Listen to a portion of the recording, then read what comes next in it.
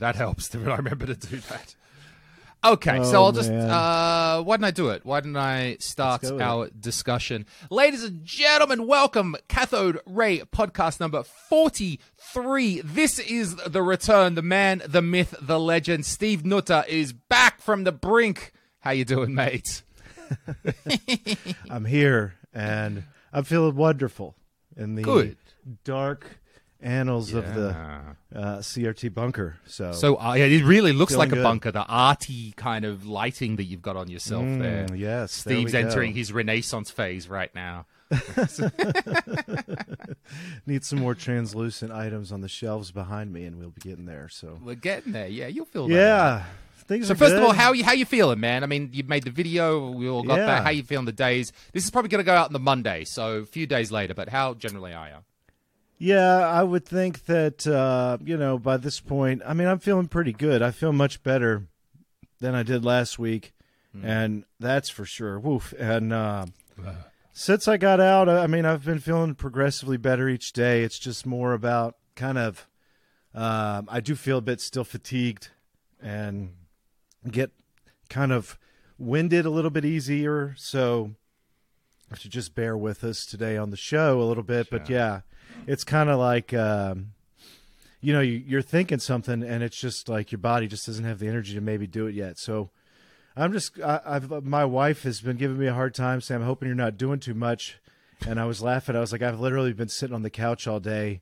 And I watched like a 10-piece special on Michael Jordan yesterday. It was like 8 hours of just me on the couch. So no worries. Did you watch, was it The Last Dance? And I'd never seen it before. And so I was like, all right, I'll watch it. And then, man, you talk about bringing back some great memories. Holy crap. That was like, I was trying to explain that to my son today, because LeBron James has been in the news like today when we're filming this because he broke the scoring record of like Kareem Abdul-Jabbar. And I was like, man, my son watched he's 11. He watched some of the show with me at times. And I was like, basketball is just never going to be the same as it was like when Michael was in it. It was so awesome. Why do you think it was different to then? I don't know. It was just such like, it's like all these things feel like they kind of come to peaks in societies, right? Now it's like basketball back then was bigger than everything. Like it was, and Michael was the biggest star, above everything. It was like bigger, at least here. I don't know about growing up where you were, but like in America, there was no bigger star probably in the entire. You could throw every Hollywood star in there at the time, and none of them would be bigger than Michael Jordan during his like final run years. Peak. You've given some credence to my nostalgia because I was a huge basketball fan, and that was 98, 99, 2000. I'm leaving school then. That's the thing, The Last Dance, I think it says like 98, so that's like the last year of Jordan. That period. So it's like all pre that was all Jordan. So we went to baseball. We were nuts in high school. It was all Jordan. It was all NBA. We're playing the games. We knew the players. I remember getting either the latest game that year on the Mega Drive or something, or then I remember having an old basketball game on the Amiga. I forget which one now. And then like retyping in the names of every players so I would have the latest update. And I thought, the basketball cards too. Upper Deck, collecting these. This was a huge high point. And I thought, well, maybe I just moved on, but it seems that maybe basketball, even as a cultural phenomenon, had a bit of a peak, and then, as you say, things go up and down. So I thought it was just me, but maybe was just the period. I feel like that, it was going. I don't know. It's really just. It was so fun to relive all that. Such a shot of nostalgia for an entire day of just because at that time period, like you said, I was coming up, and I would have been all my teenage years. And so I can remember so many nights just sitting in my bedroom when I'm supposed to be like getting ready to go to sleep. And I'm watching these NBA finals and like all the basketball games, just watching, just like on the edge of my seat and just watching every bit of it. And just remembering how like you could always count like on Michael Jordan just at the end of the thing, really winning it. So, but But yeah, we didn't even plan to get into this discussion. But That's all right. But I was going to say, you were saying earlier though, were you watching some Laserdisc? Did you have the Laserdisc? Oh out? yeah, I have. Yeah. I've been playing around with the Laserdisc more. The week before I got sick, I went out to Manhattan and to Brooklyn, and I stayed a night there. I had to go deliver a Sony PVM to the Museum of Modern Art, and when I was in there, I stayed the night in Brooklyn and then went to Brooklyn Video and Arcade store there, and I hung out with like Bob and a bunch of other guys, Jose Cruz, Ben Fong, Steve, the owner of the store, and then about a half a dozen other guys came and hang out. And I bought some stuff from Steve because he had like the most random. He like buy anything there would come in the store at Brooklyn. So he had a couple of these. Oh, cool. Retrotique minis, which we always like laugh about. They're never in stock anymore. So he had 2 of them, and I bought 2 of them because I was like, I'll take one of these to my mom's house and leave it there. And then I hooked the other one up coming out one of the sides of my Laserdisc player. And then I started using that into my big screen, my 50-inch plasma screen. So the Laserdisc 480p. Right. So now wait. That's why I want to get into the resolutions we're talking here. So does the Laserdisc have? Your one have S video out or just composite? No, this one just has composite. Okay. So that's all right. It's all just composite. So yeah, it comes out and it definitely improves it because before then I was actually just feeding it straight into the composite video input on the front of the TV because this TV is so old it still has composite inputs, but it would do its own versions of filtering and things. But with this, I could get it, to 480p through HDMI, and then I could still use the TV's filterings to change some things on it.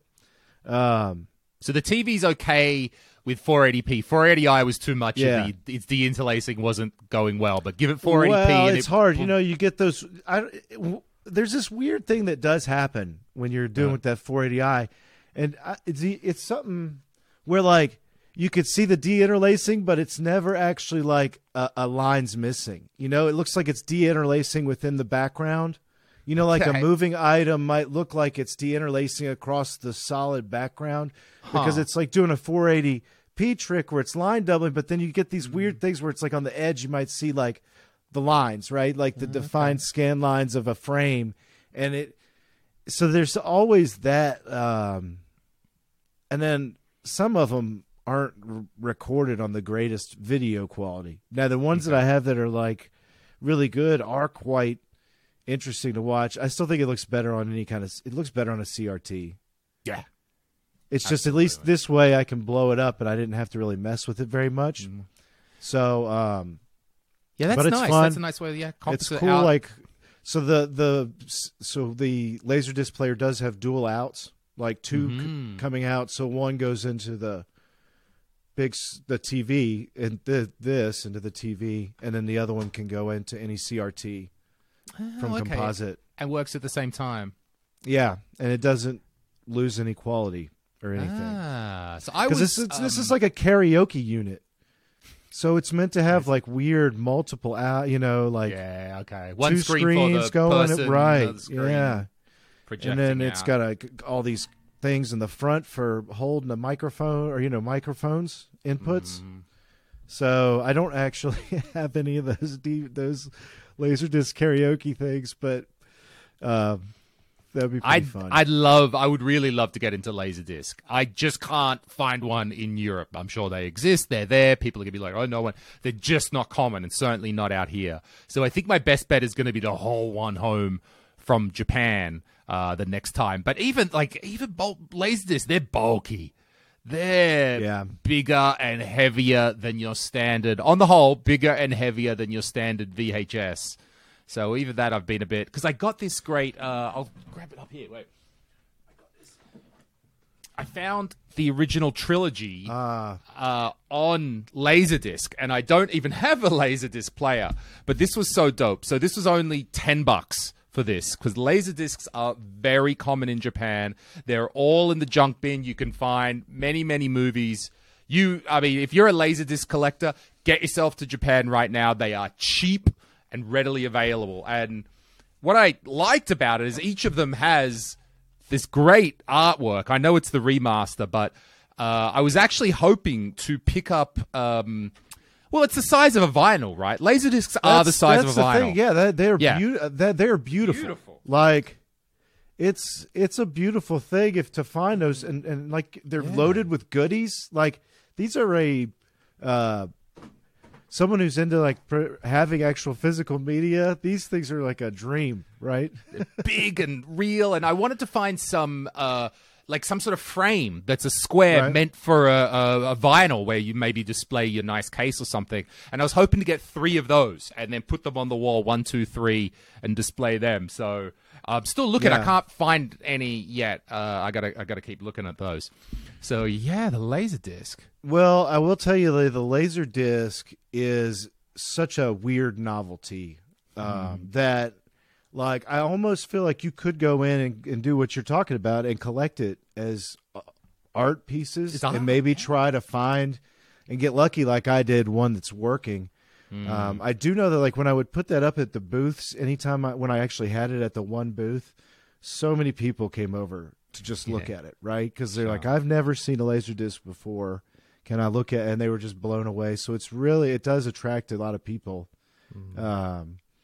But now, outside of that, it's not as like you could. I mean, it's easier now. So easy to just stream movies and content in better quality, right? So I think each of those movies is 2 discs. They're 3 sides. One side of each is not used, and then one's empty. Yeah, that's one pretty side's common. empty of each movie. On the longer movies, because they could only put like 45, 50 minutes on each side of a disc.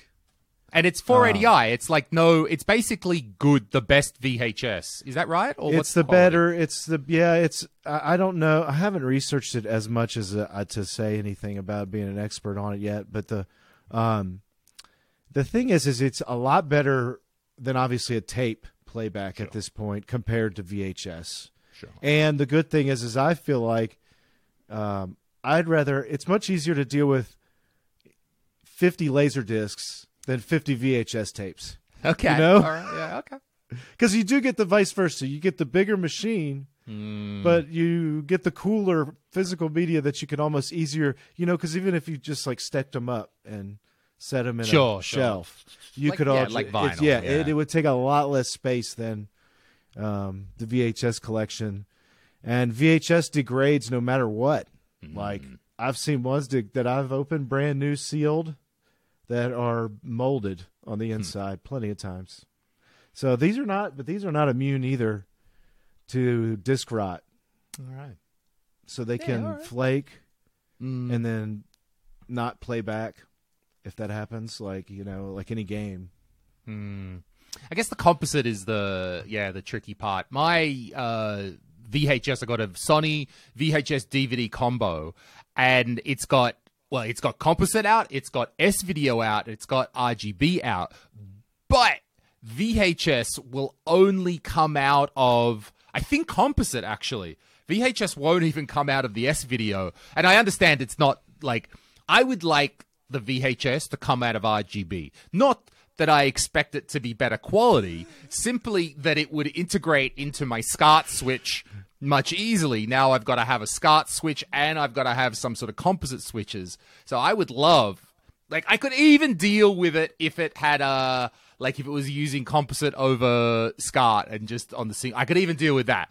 But no. It's going purist. It's only going to output composite. So, well, okay. Everything looks good on the BVM, though, as you say. Yeah, it's fun to play around with composite on CRTs because then you can use the filters on the CRT itself, and especially a BVM. You can do a lot with just those. You get your signal. You can do a lot with the knobs and tell us phase, about, because chroma. Phase, chroma, these. I've noticed that the comb comb filter. I've had to, when I'm watching VHS, I've got to turn the comb filter on to get an improved result. Yeah, and that's exactly what it was made for. It's an automatic filter that's trying to go over there and calm down the usually erraticness of the signal. But the the BVM will let you separate that because there's a couple of extra things you can do on composite that you won't be able to do on RGB, and it's all different filters. Because that's what they want with RGB is just raw, unfiltered. Whatever you see is what you get. Sure. But composite, it's not really like that, So, What I've been doing is I've been trying to. I've got a small 3-port SCART switch which I'm using for my SCARTy component plugs, and then I don't have a composite switch. So what I did in my BVM is I pinched the extra 21D cards from the other BVMs that I have, and I've been loading up my 20-inch with extra 21D cards, which the 21D, for those who are listening, the 21D can take component, it can take composite, it may be able to take RGBS, it hasn't got a sync line. So I don't know, and I've been meaning to test. Could it take I think it sync might on take green? it on green. Yeah, Right, because Sony loves sync on green. Or you might be able to tie it into the sync on the main card somehow, share the sync line. Sometimes you can do that through but then you'd still have to then tie it over into that sync line. Tie that one there, because I'm sort of just trying to come up with this hybrid. I don't have an all-in-one switch right now that does everything I want it to do. So you don't have a composite switch yet? You didn't find a good one of those? I did find composite, but I didn't buy any in Japan. But I do have. Say this, I found a good Extron one. Well, I was going to say that's what I do have is an Extron composite switch, but it's rack size. Yeah, that's what mine is. It's got like 8 inputs. Right. And I'm actually thinking about using 8 that. outputs, actually. Mine is. So I want to use that. I think I will, but it's always like, well, then there's the BVM, then there's the remote, then there's the VCR. It's like I'm stacking this thing like a tower of power. Oh, yeah. You're going to have to build a rack for it, because that's what you'll be doing next, welding. Something like that. Welding, good. I have not welded yet. So my father used to weld when I was a kid. So okay, really, yeah. He had the arc and the thing, and you go and that stuff. So so I've only got one big ass composite switch, and I'm like, okay. Well, speaking of composite, let's jump on over here and talk about N64 because I really let's do it because I really wanted to talk about it since you brought it up in our pre-show notes, even though we had so many things. So yeah, why don't you talk a little bit about it, and we'll get some conversation going on it. Sure. So as I was saying in the last podcast with Roger, I dug out the N64. This one is a Japanese model that has the Volta mod installed, so it's RGB enabled. And I couldn't find the RGB cable, so I just used the standard Nintendo composite multi-out. And on the BVM, it looks great. I really, really liked it. And that's what I started this Twitter thread with Volta asking, dude, is your mod affecting composite? Because it just looks great. And, Volta was Volta. But the answer was, no, I'm just getting composite straight out of the N64. And I'm loving it on a professional monitor. It's smoothing the 3D.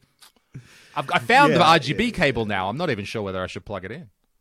Yeah, so the funny part is how everybody, I mean the N64 is one of those things that you like, and then you start playing and you're like, man, this is such a shit era of just whatever was going on there was mostly shit. Now I won't say that about everything because you brought up racing games. I never played the one, or I didn't play like the rally or the real racing ones like you were playing. I thought you were meaning more like Diddy Kong Racing and like Wave Race and Donkey Kong, or whatever the Mario Kart 64. Those were legendary in my household, and like Mario Party. Those first few games like that, but I always had the softest spot on the N64 personally for the wrestling games.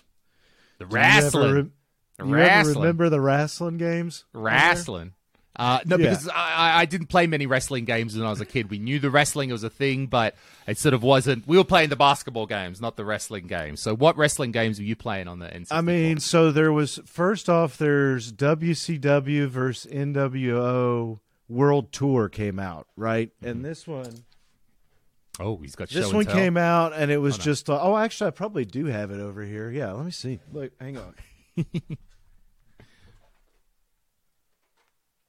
And we can see the background of the wood grain bunker. Got Steve's hats. He's got things. He's deep underground. He's a survivalist. I was watching The Last of Us episode 3. He's a survivalist. Yeah, there's something creeping around in here. I've got all kind of booby traps set, to make sure I'm okay. No, this one, the original. Okay. So this one changed it all. It was from THQ. And just whatever, they redesigned this engine that just worked specifically on this. And every good game that ever came out on the N64 that was a wrestling game was based off of this game. And the same, relatively same team went and they made, I think, like a half a dozen of them by the end of it. Okay. It was the classic era of sports games. Yeah. Well, and it was back, too, when, when we were talking about how there was a time it's funny enough. There was a time when basketball was kind of peaking in the late 90s, right? Mm-hmm. That's the same thing that was happening with wrestling. So wrestling was peaking, and the funny thing was I forgot about this, but Rodman was leaving. Dennis Rodman was leaving the NBA playoffs after games, and then he would go tape wrestling shows with Hulk Hogan, and they would get on there and they would talk shit about how they were going to beat up Karl Malone. And I mean, it was awesome. He'd run out and hit DDP, Diamond Dallas Page, in the back of the neck with a chair, like Rodman. And it'd be on the news, it'd be where's Rodman? The Bulls are super upset. Where's Rodman been? He hasn't been to practice. And so it was just super funny to think about how that was kind of the same thing. It peaked at the right time. It was most wrestling games weren't that great up until this one. You could do a whole lot in there, and they made them better off of each other. And they're not the greatest games really to go back and play now because the graphics are so cheesy almost. But it was definitely a special time. Anybody who knows about N64, a lot of there's a good portion of people that are just in for the wrestling. And that's a game you would want to play that with the original N64 controller. Oh, yeah. Yeah, that's because that's you're used to it, and it's all based on that specific controller. Okay, the way you do your special involves, that's, that controller pretty much. I mean, you could do a GameCube controller, too, because they came out with that same kind of game evolved into GameCube after that. I was thinking about what I was saying about N64 controllers, and I think the reason that I like a modern stick for racing games is generally a racing game uses just left and right, one axis. And for that, a modern stick is real good. I think it flicks, I can go flick, flick, I can go back, back, and it kind of works. I wouldn't, I think, use it for maybe wrestling, maybe the Mario 64, where you've got to use the full range of motion. That's where I kind of think, all right, maybe I want that original N64 stick with that proper diamond. They sort of can't replicate that exact range of motion. So if I've got to play a game that uses many directions, both axes, then I think I'm going to go original controller. So when you're, did you get a N64 back when they were kind of new, or is this a scene you skipped over? This is a scene I skipped over. So what there was, I had the Mega Drive, and then I kind of, after that, and then Nintendo. I don't think I owned a Nintendo until I bought a Wii, until I got given a Wii by my girlfriend at the time. Okay. I don't think I actually owned one. So no, I definitely skipped it through. So no, I'm viewing it through a different lens. No. That's just interesting. I didn't know. So what are specifically the games you've been playing right now that you're liking, the racing ones? On the N64, there was one, Championship Rally 2000. And it's trying to be Sega Rally. It's got the same thing, the feeling. It's not Sega Rally. They fail at copying Sega Rally, but it's still a pretty fun game. So I like that sort of stuff. I've been playing the F1 games. I've been trying, because I was so interested in wheels and those things that I was doing all that work on before, that's led me to become now interested in old school F1 games. And I'm not using a wheel, I'm just using a controller.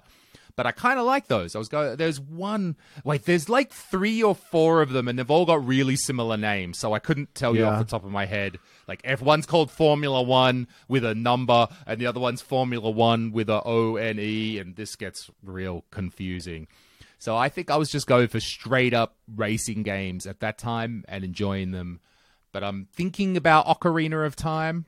Yeah. I got less than 100 days till Tears of the Kingdom. So can I get a good knockout of Ocarina of Time? You could do it that days? easily. Yeah, dude. Do you have like your RAM pack in that one?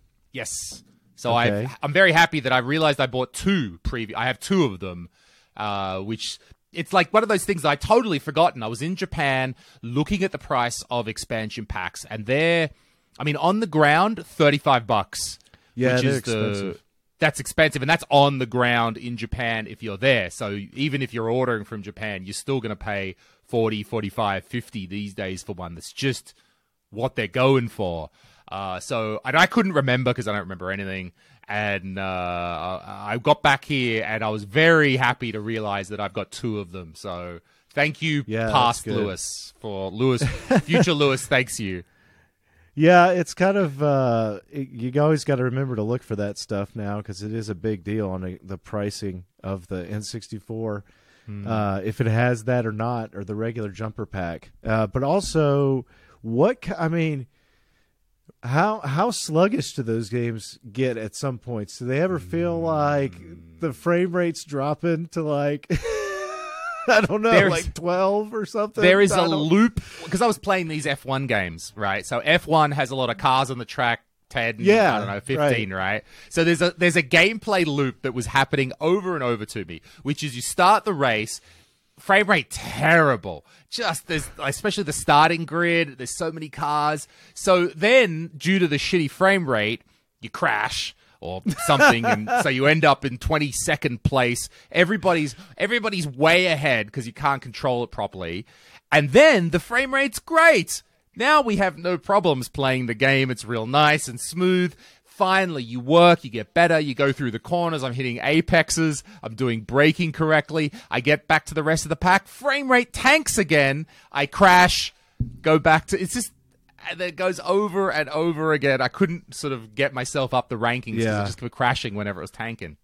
I would always wonder too if that can be something. I'm sure that could be like fixed in the code, and then like if you're using the newer Crix card or something, you could get the frame rate to stabilize. I don't know, but maybe some way, maybe an emulation solution. Does that make you think you're going to get that EverDrive for that or no?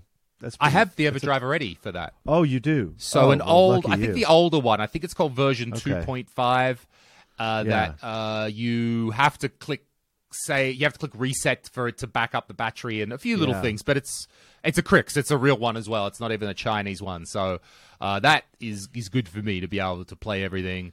Yeah, I miss mine. I don't know what happened to mine. I must have lent it or sold it to somebody a long, long time ago, and I don't have it anymore. My Crix. So you have no Nintendo 64 in your right now. I have like 2 N64s, but I only have like 5 or 6 games for it. Oh, okay. So, which is because that made me think about how, like, when you're a retro collector, you want at least one of everything. Of course, I want my N64. I want, of course, the cables, the controllers. But then I started, because if you've got one of everything of every console, then I start thinking, oh, maybe I need 2 for a backup, which is how I end up with 2 controller packs, or how I have one perfectly good Xbox, official Xbox 360 VGA cable. But then I think, well, who knows what could happen to that one day? Maybe I should get a second one now, just in case. And I don't know. Do you feel that need to have one of everything, and then sometimes like, well, maybe it's going to die. Maybe I should get a second one. Yeah, I mean, there's all kinds of things. All the CRTs. That was the first thing that was. So that's the first thing after I got my first. So the journey for me to get my first PVM was like that. Like it wasn't easy when I got my very first one I actually liked. And then right after I got it, the whole time I was thinking I need to get another one in case something happens to this one. There was nothing wrong with that one. But I first off bought the wrong PVM. I bought a BVM. I bought the A series back in 2015 without the component and RGB card, and that was the really hard card to get. So I was able to get composite and S-Video into that thing. Mm-hmm. And then after that, I finally found a PVM that was a 1954Q. That was the one that is just like one of the better entry level. Does everything from composite to component and RGB, and it has a full service menu. And so I loved that one. And then right after that, I was like, I got to find another one. And that's all I tried to do after that was find another one. And now I have a house full of those things. And I have all kinds of consoles. And you're too, like the expert repairman now as well. Yeah, so now. either you could buy a bunch to have backups of backups, or you could become the expert repairman of something. Yeah. Or you could be both like you are. Yeah, then you got to figure out how to fix them. Mm-hmm. And then you just keep getting them when they come to you. But there's a lot of things around here that I have that I've just got tons of. Lately, my collection's been less about something specific.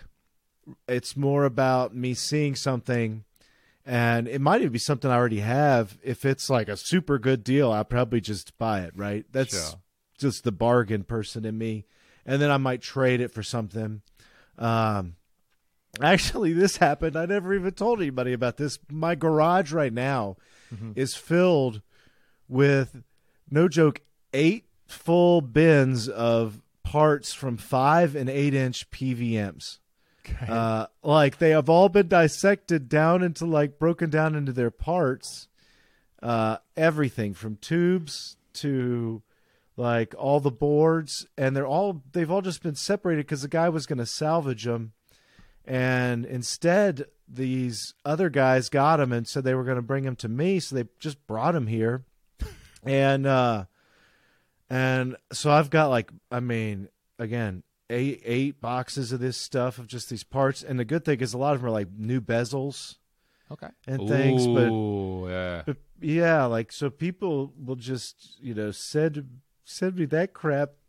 But I took it all, and then I traded that guy some extra GameCube games that I had. And these are games that I've just picked up over the years.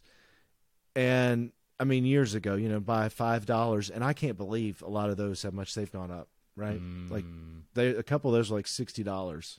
So I was like, we're here, and he was happy. So these parts, so some blokes got them or had them, and they've got them in these bins or boxes. And, did you you've traded for them so you could get these parts? So they didn't expect you to stick them together. What was the kind of? How did this come together? Thing. So somebody just reached out to me through Patreon. They're like, "Hey, we got all these extra parts," and they sent me pictures upon pictures of this stuff. And I was like, "Okay, it's a lot. It looks like, And I'm like, "What do you want to do with it?" And they're like, "Well, do you want it?" And I was like, "Well, I mean, if you're around this area and you want to bring it, I'll take it off your hands. I can't really offer you anything for it, really, because it's just parts, and I don't know what it is." And so eventually they said they were going to bring him up, or he said, my buddy's going to bring him up, and I started to talk to him. And what they had done is this had all come out of one big, again, either studio or something in maybe Atlanta area, I believe, of Georgia. And first a company got it, the load of it, and the reason they ripped all these parts out is they were planning on trying to salvage this stuff, all individually, all the boards, they were a salvage company. They ripped up all these 5 and 8 inches, and they also had a bunch of 20 inches that went with this load. And so somehow they maybe listed these monitors on the internet, and these other guys found them locally, and they just bought the whole load from them. They said, well, give us all of it instead of you taking just the monitors. They said you got to take all the other parts too with it. How And does so the they did salvage thing work? I don't get. So there was a salvage company, and Well, the you monitors were don't, not working, like- so they've ripped them apart. Why did they rip them Do apart? you in the first understand? place? Like, so do you know the life cycle of an electronic device from that era? That's what it does. It eventually ends up. If this is like, this is the approved way of this happening, right? It's like, it's a professional environment that rips these monitors apart and breaks them down into each portion.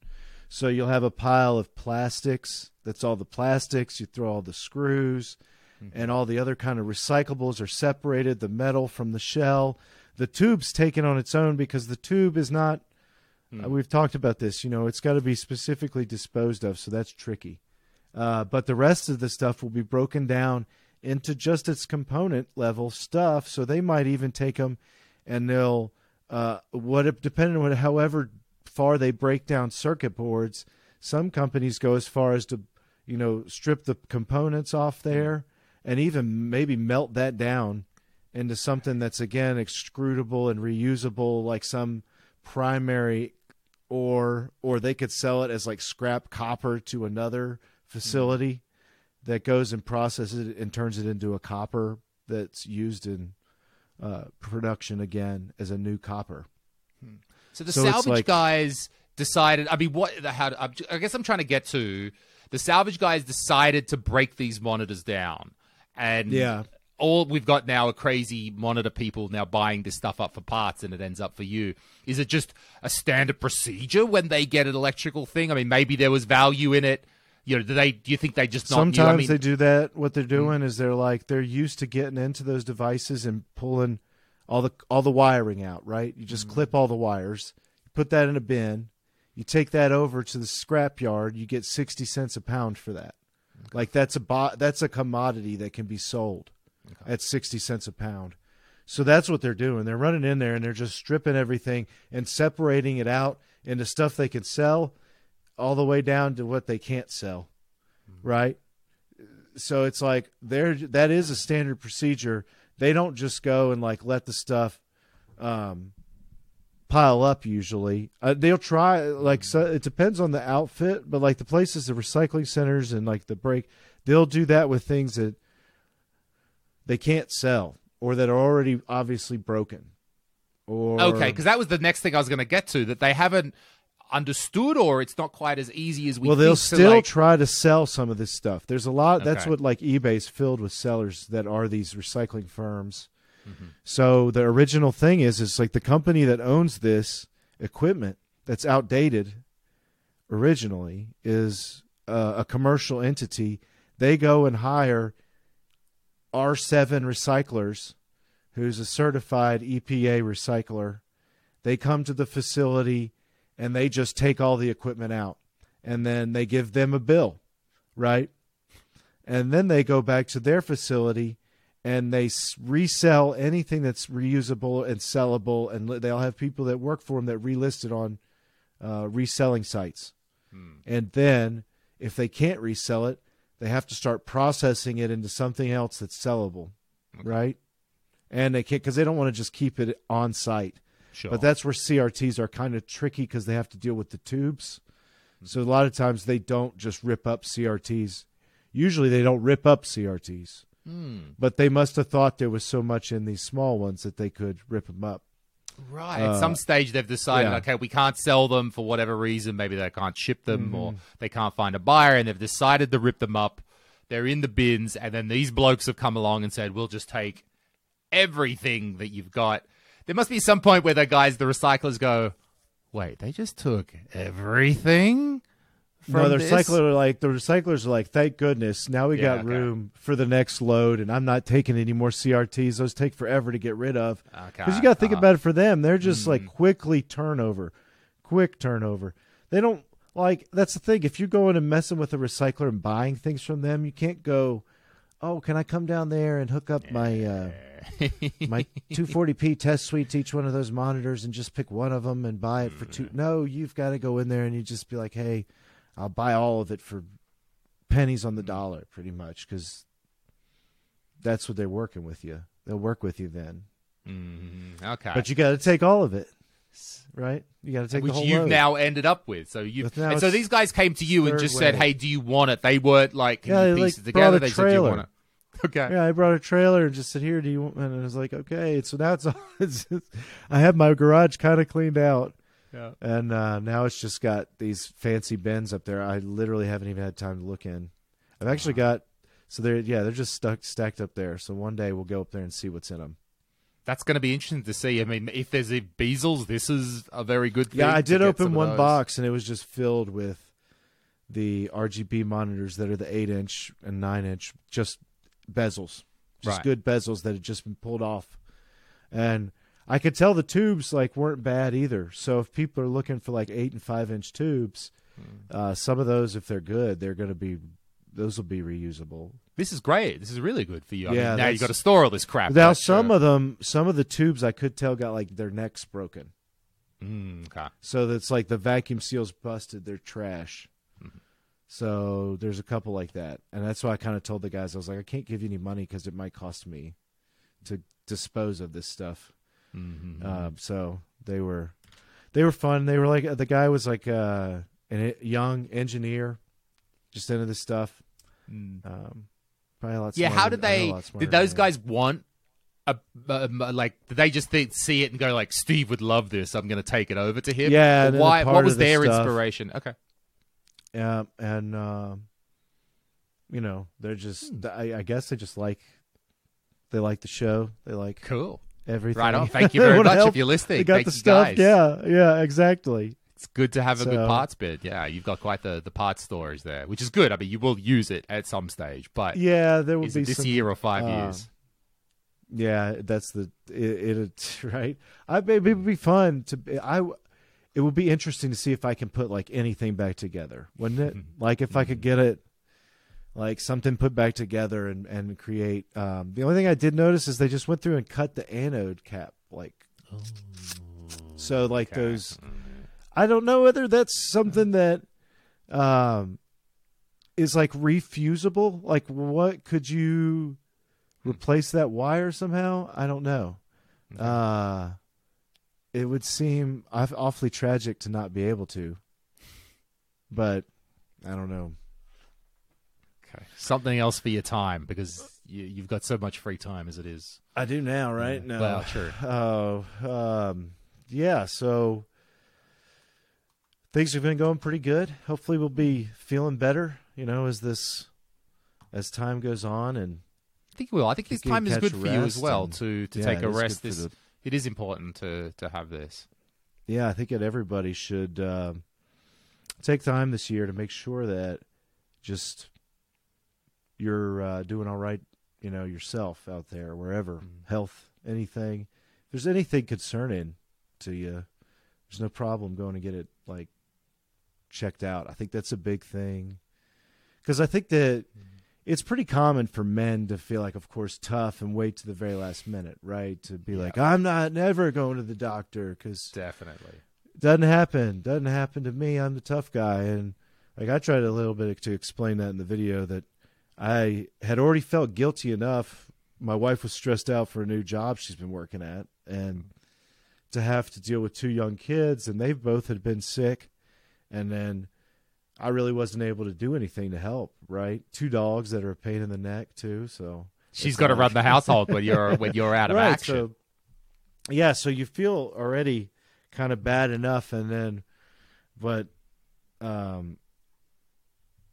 if you're not able to do anything, that's even worse, right? Something happened to me and I'm gone, isn't it? Really screwed, right? So that was my main thought and focus on that was just making sure that I could come back. And the good thing is everything I don't mind saying this, I'm on pace to be completely fine from everything that I've been told by the doctors. And so, it was literally just such a freak event, they said, super rare, and that I was able to just make it through it. So that's just the good end of everything is there's no permanent damage. And I've talked to plenty of people who had, weren't as lucky as I was, or weren't, things didn't come out the way they had for me, where they came out and they were having to, either be on medication or anything for a long time or permanently. So I feel mostly fortunate, and I feel like in a few weeks I'll feel really good. Yeah, I think so. That time, it's your body, you're sending you messages. For me, that's why I was saying I went to the gym today, and I haven't been to the gym in months, but many, many months before I traveled and even before that. But my body was sending me some messages, not like chest pains or anything, but my soreness in the back. And I know what that means. That means you better go stretch and do something right now.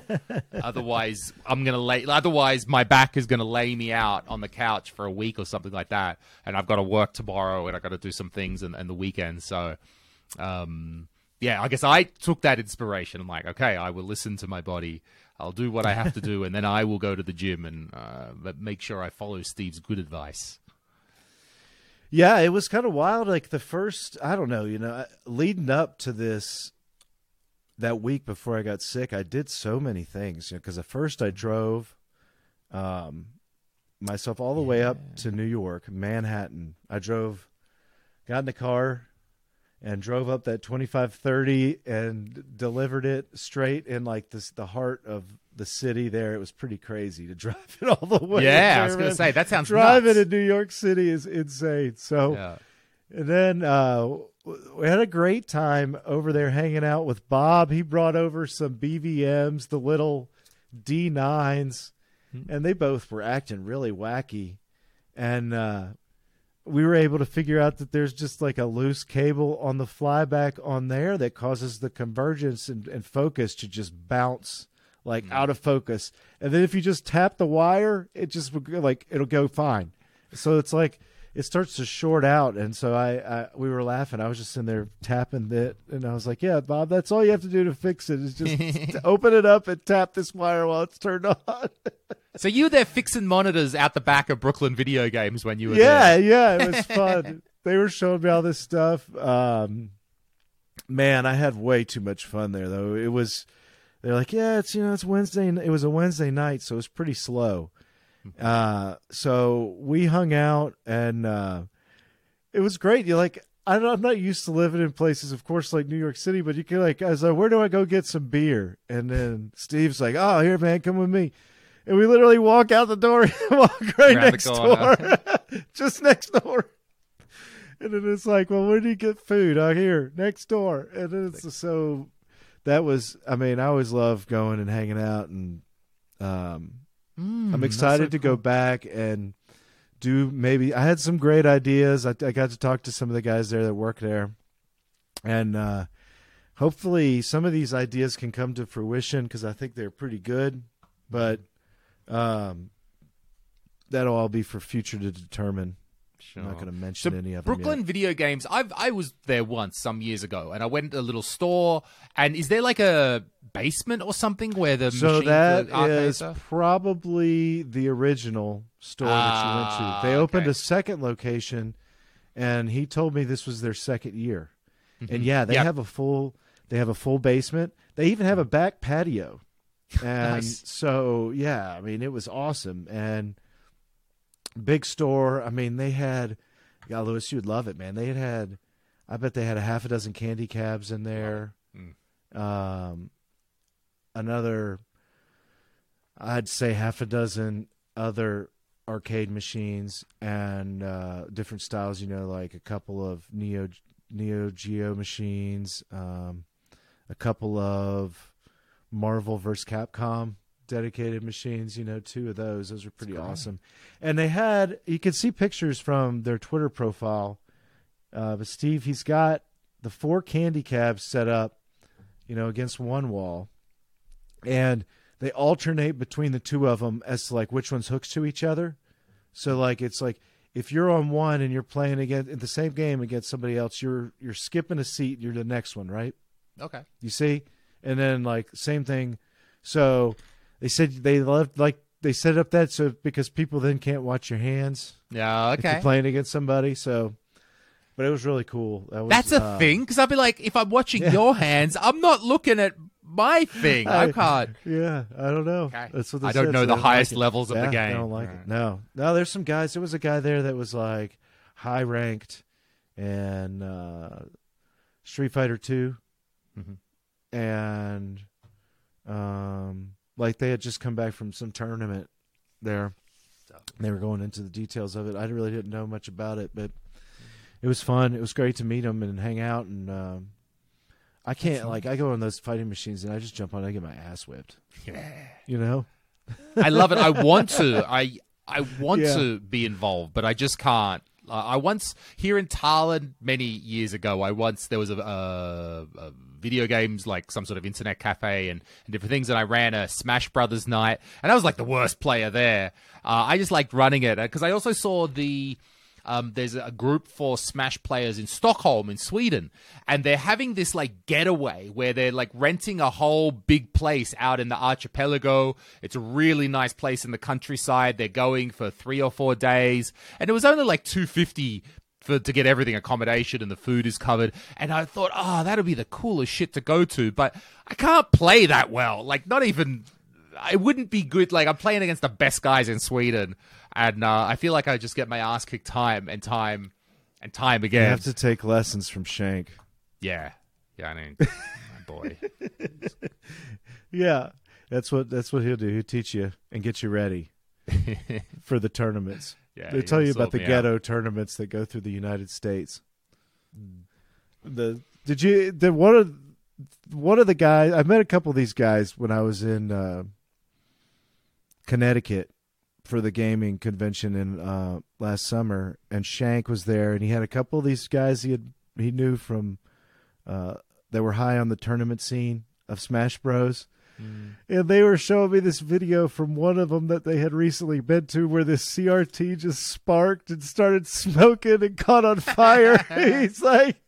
He said that they will have the most ghetto, awful CRTs. Like, you go, there'll be like one nice CRT, and you'll be stuck playing on one that's got like a half a pink screen, half a green screen, and then you're stuck playing, or it's like so fuzzy you can't see. It's like they'll be like pincushion warped in, but the best one was they literally pulled up a video clip of this thing just catching on fire in the middle of the Smash Bros tournament. It's funny. Oh, that's so dope. Oh boy! So yeah, we're getting towards else on the agenda.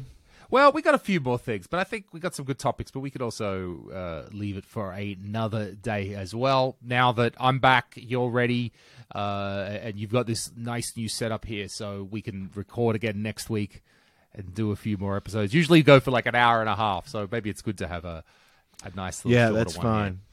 I'm still getting some stuff figured out over here anyway. My camera wants to focus again, so hopefully get everything worked out, ironed out back here in the bunker.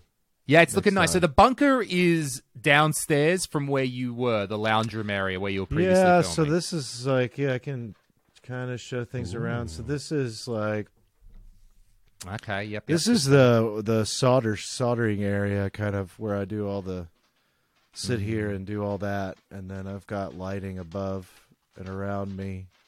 Okay. And then I'm going to put you to full screen. other When I edit things, this, like I'll put this to full screen. It's darker over in that area, obviously, but that's like where the storage is. And then I've got another workbench right there that's on wheels and such. So I'm so jealous having so much room. Oh, it's a lot of space, but there's a lot. I mean, it's a lot of things in it right now. But I've actually gotten quite a few PVMs I bought, and I haven't had time to mess with yet. I bought a 1343 MD, and then I bought a 1344Q, which actually showed had a big crack in the bezel when it arrived, and it shipped. And I wound up keeping it for, I think I paid him $100 for it. Wow. I said, because it works perfectly, and I just have to take it all the way apart, and it's got one huge crack in the bezel. So I got that one, and there's supposed to be a Olympus OEV 203, which is the 20-inch PVM. That's supposed to be getting shipped today by UPS, and I can't believe it's not going to show up just destroyed. You know? Yeah, okay. These are coming from eBay. All these are coming from eBay? Yes, and this was somebody who I actually communicated with, and they were delaying shipping, and this was all going on too while I was sick. And they would send me messages like, "We need to hear from you about this shipping." They asked me if I could go drive and pick it up an hour away from here, from a hub, and I said no, that's not an option. I was like, I want it shipped to my door, and that's it. And then I was like, you can use UShip if you want, and you set it up that way, and they'll just come get it. And they're like, well, we'll just do UPS. And I was like, okay, but please make sure you. I said, please. I said twice. I was like, please make sure you pack to meet their insurance standards if it's damaged. Oh, we will. We promise. So we'll see what they say. We'll see what happens. So what happened? I got it. They split it up into two boxes, and for some reason, I got only a small tube box delivered yesterday, and it had, it had a splash guard cover for the buttons or for the front. Oh yeah, okay, yeah. Just that, and then the little U hooks on the front, and it just that were like unscrewed and pulled out to send to me in a different box. So I was like, at first I thought it was a joke. I was like, this is not a full PVM. This does not count as delivered a full PM. And they're like, oh, sorry, we have 2 boxes coming. And so box 1 came, and now I'm like, oh, boy, box 2 sure hasn't come yet. Okay. So we'll see. That stuff's not too bad. I mean, exciting. even you would imagine the cracked bezel one. So that's 13-inch. Is this like, remember that thing we were talking about where there's a number difference between the European and American versions? Like you have 9-inch, but you have 8-inch PVMs, but mine say 9. Is it same with the 13 and 14? Would say, the European version of this one would say the 1444Q, might even say M, or the 1443. They would say that, and it would still be the same 13-incher. They stopped that when they got to like the M's. Right, because that's when they stopped it. So, but this one would say that, and then there might be a slight difference to it, but I doubt it. Internally, really, sure. I doubt there's really anything. I don't different. think so either. So okay, so it's the same. The thing, real good thing about the one that I got shipped that got the cracked bezel, the reason you really want to save it is it was one of the only ones from that era that could do component. Like the other ones can do RGBS. But they couldn't do component. This one can do both. It's got a switch on the back between component or RGB. So even with the cracked bezel, I would imagine if you do your magic on it, refurbish it, make sure that everything's up to speed, fix the bezel as good as I think you would still be able to get a very fair price for that and make it worth your while to turn that around. Yeah, or that could be one to hold on to as just like one here. Okay. Or something, or somewhere where somebody, is looking for a deal on something, or, and I feel like, hey, I need to get rid of it. That's usually what happens. I usually end up with a monitor like this every once in a while, and I hold on to it for a while, and then somebody's like, oh, I really want one, and I'm like, okay, well, here, I need to get rid of this one because another one will come in just like it. It's not hard for them to break them. I was asking about the 14 because I still have my original 14-inch PVM in my storage. I saw it today and I remembered it. And that was the one that was in the car fire, the first car fire, and that got water damaged. And I got it out the back of the car before they took it away. I left it for some days, made sure that it was very, very, very dry. I turned it on and it worked at first, and then it stopped working 2 days later. And it was maybe because, well, I don't think I've tried again after that. So I'm thinking this might be my summer project, is to completely dismantle it, clean those boards as much as I can, and see whether I can get this thing back to life. And because what I hope hasn't happened is that the fire, it's not quite water, the fire brigade spray, that's some sort of detergent chemical mix, that I think that got in, and that might have been a little bit corrosive or something. That is possibly would have happened. So I'm hoping that hasn't corroded the insides too much, and a bit of a clean will help it. So that's my project. Sometimes if there could be like dampness and it gets into the CRT, they won't turn on, and then you could literally unplug them and come back a day or two later and they'll dry out. and you turn it on, it functions properly. So there's definitely, that's not, I'm not saying what your situation is obviously different if they're spraying it at a large amount and it gets inside of it. But I have had things where I've gone and there'd be a lot of humidity in the room and you could tell the board's probably internally wet from the humidity because the outside of the monitor's wet. And if you click it on and it might go and then like turn off and you're like, oh goodness, why did I even turn it on? Yeah. Come back after it dries out and it works perfectly. Okay. So this one's been now sitting there for more than a year and a half or just something. Clicked it almost and turned it on if it just started working. It worked. Yeah, it'd be funny. It worked, and then it didn't work, and then I kind of left it. Because I remember when I turned it on, I mean, I've just pulled this thing out the back of a car fire. So I have this highly sensitive piece of electrical equipment. So I remember what I did is I kind of left it on the balcony, and then I ran the cord to an extension cord, which I ran further in the house, and I was not going to press that button on the front of the PVM. I pressed it, and then I went to 5 meters away to the extension cord, like, like Doc Brown in Back to the Future, went zzz. Because I'm like, if that thing blows up, I am not standing next to it. But nothing... Like, I'd be like Shanks CRT that sparked everywhere. I was thinking something like that would happen. I don't know how it would even... It's so funny. People, you look at a CRT and you think like it's going to explode in some manner, right? Probably not. So nothing happened, though. I didn't need to take that level of precaution, but you never know. So I would like to have that 14-inch redone. That would be a nice little Which one is it? Is it do you remember the model on it? No, I don't, unfortunately. It did RGB component. Okay. I don't and think it had a service menu? Had an on-screen menu. I remember that much. Okay. There was an on-screen menu in that. So, this could be, you could tutor me through and guide me through, mentor me through. Yeah, well, that's what I'll do. I'll tell you bring it on, and then I'll talk about it because I don't want to do any work myself for a while, so you can get it out. Get it. Sure. Well, you can use me while I'm recuperating, and I'll just watch you until you do the wrong things and laugh. Just touch that wire like I did. Yeah, no problems. Yeah, see that red and black one, just together. Just don't worry about that. Yeah, I was telling some of the doctors like what I did. I was like, yeah, remember those old things you guys used to look at, like ultrasounds on, the big boxy ones? Yeah, those are big business now. If you know where any of those are, please tell me. Yeah. God, this guy's on his deathbed and he's still like, you got these CRTs. Come on, doc. I know this is a hospital. I know you did radiography and imaging. Come on. Yeah. Come on. Right.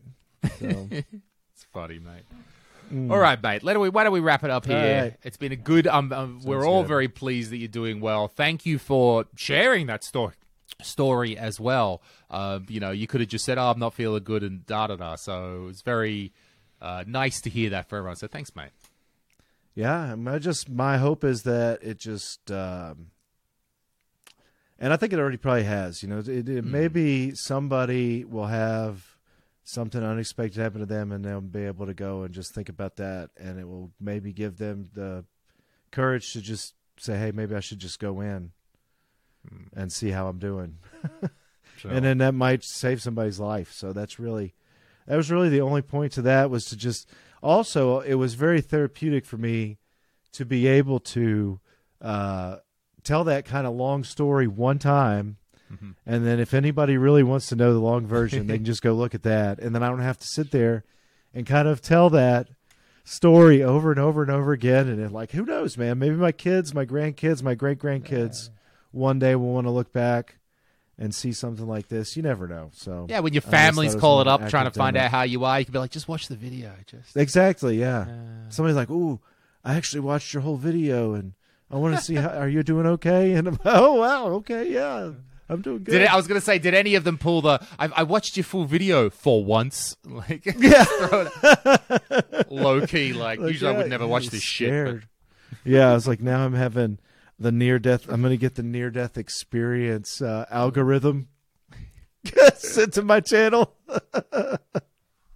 But no, actually, I was actually happy. Some of the comments were nice. I had, like, somebody who said they were a doctor, And they were like, this kind of information is extremely helpful because most patients, even when they go in, don't want to really even tell this much of just what I had said, how this led up to, this thing. So I was just hoping that, kind of like that may be helpful. Just like anything else that I'm doing with the CRTs, just like showing people stuff about them. This was just a little more important. Indeed.